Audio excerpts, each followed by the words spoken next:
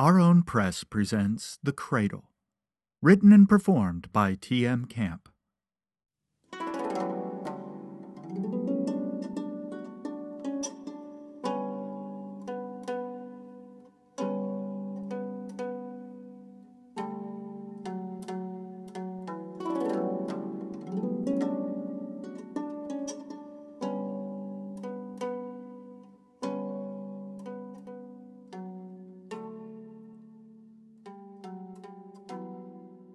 A while later, G woke to discover one of the goats nibbling on her hair.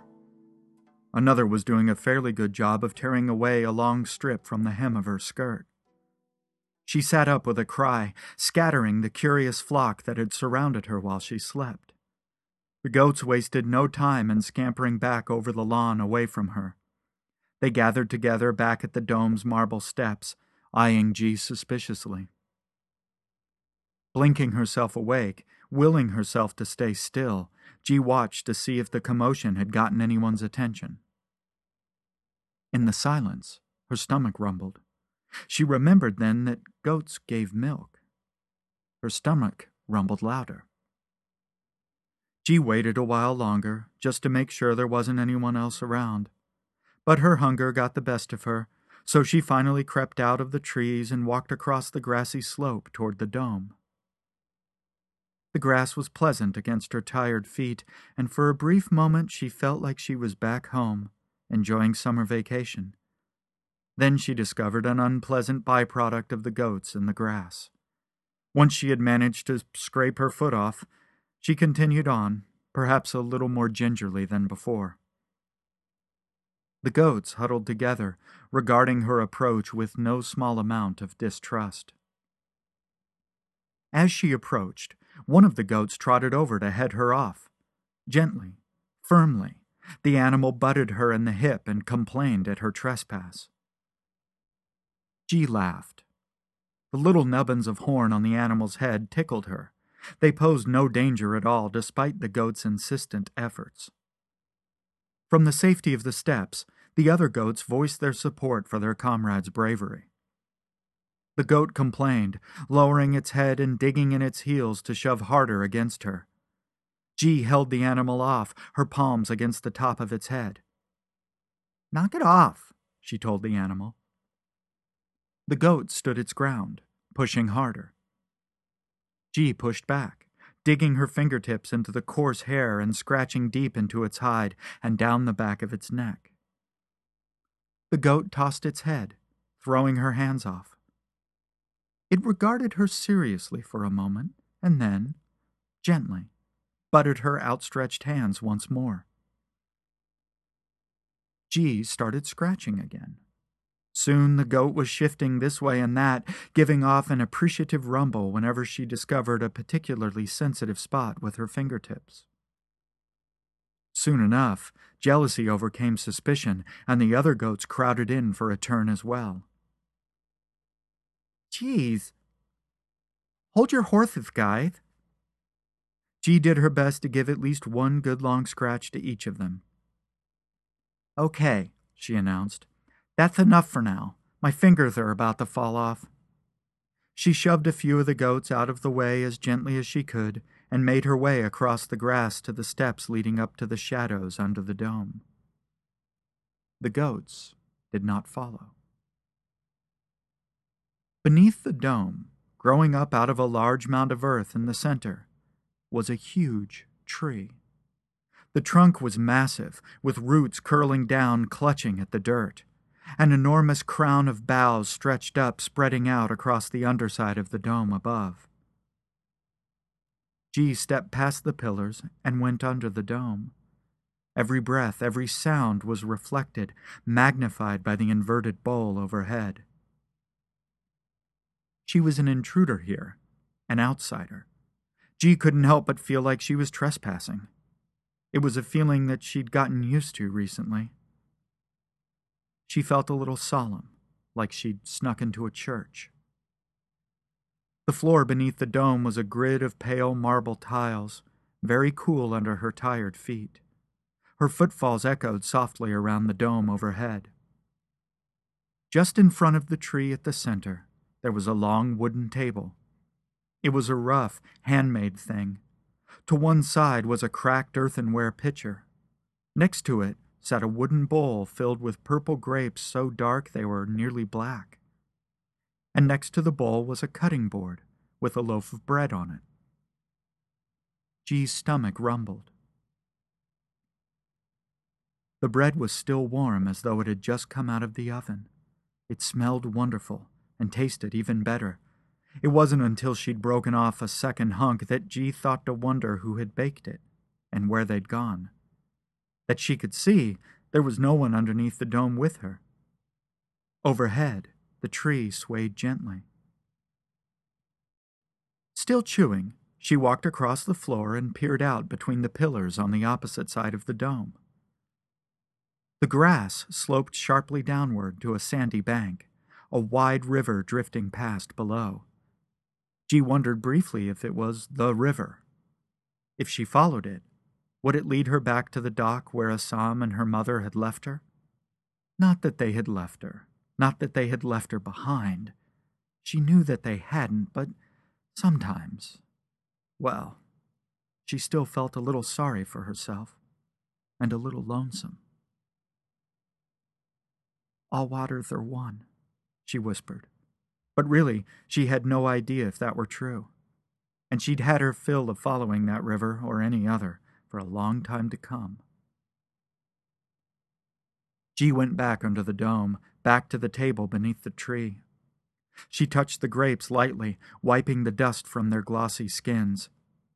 She took one and polished it on the ragged hem of her skirt until it glimmered, a dark jewel heavy in her hand. She popped it into her mouth, the skin snapping between her teeth, a little sweet, a little sour, filling her mouth with juice. She chewed, grateful for the flood of flavor. G felt something grind between her molars and she spat it out. There in the palm of her hand she saw 3 large seeds in the pale pulp of the fruit. She went to the edge of the dome and threw the mess out into the grass.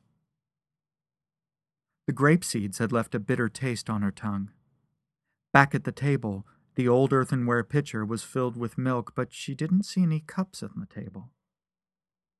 And then she glanced around, making sure no one was watching. Raising the pitcher to her lips, she took a sip. The milk tasted sour, spoiled.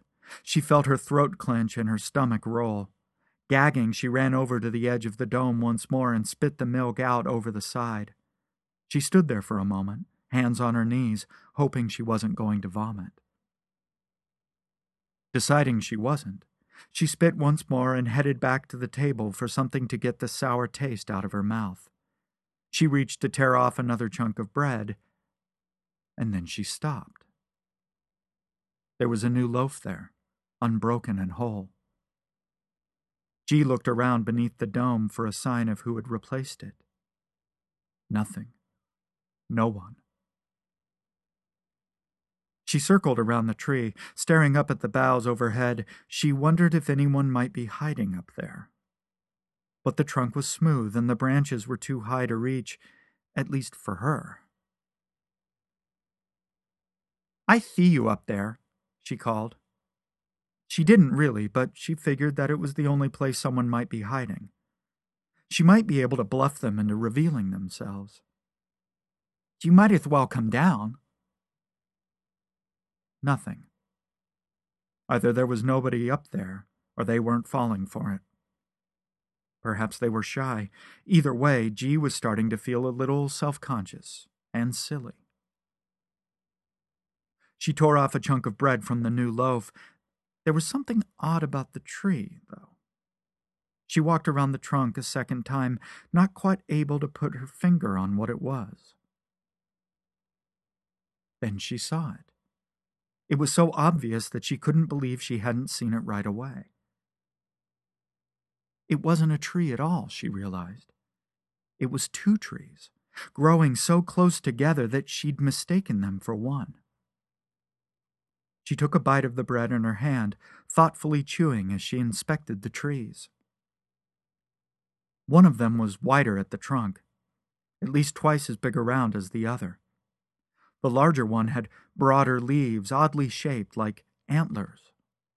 And the other tree, the slender one, had smaller leaves, each one shaped almost like a heart or a teardrop, depending on how you looked at it.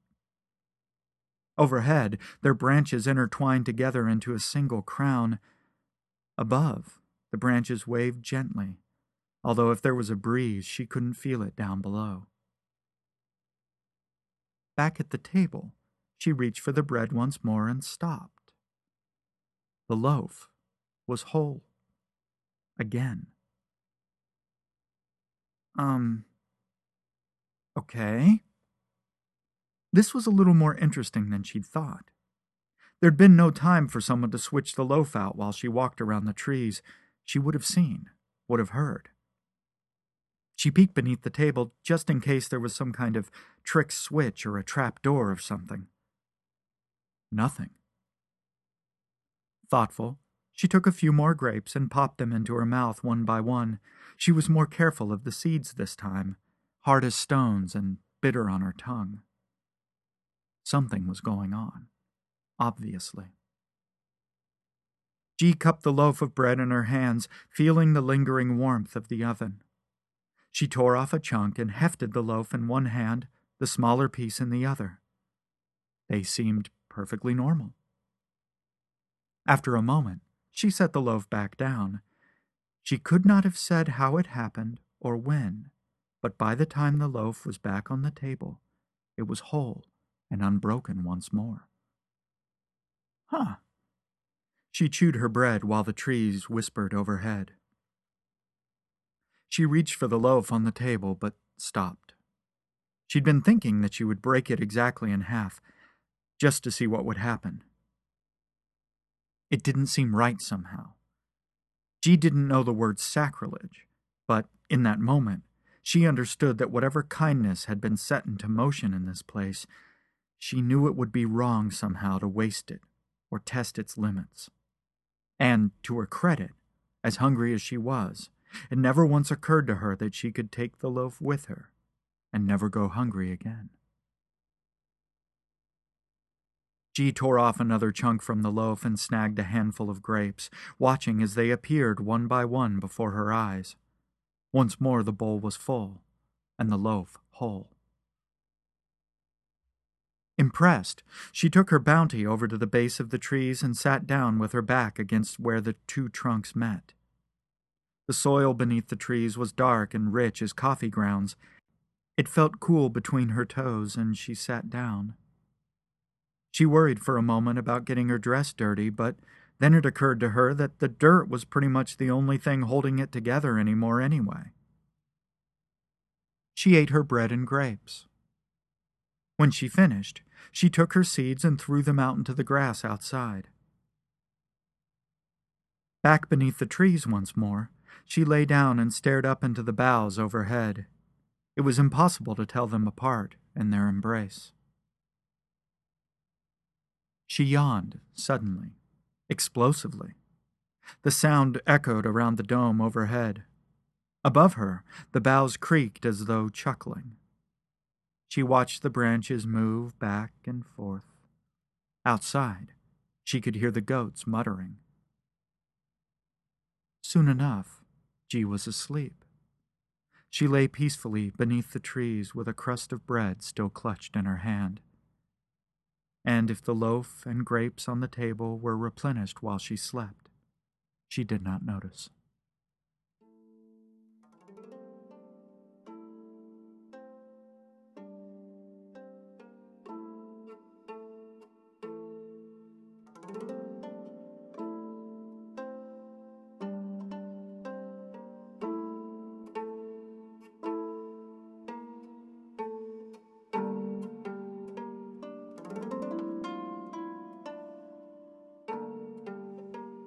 This book is a work of fiction.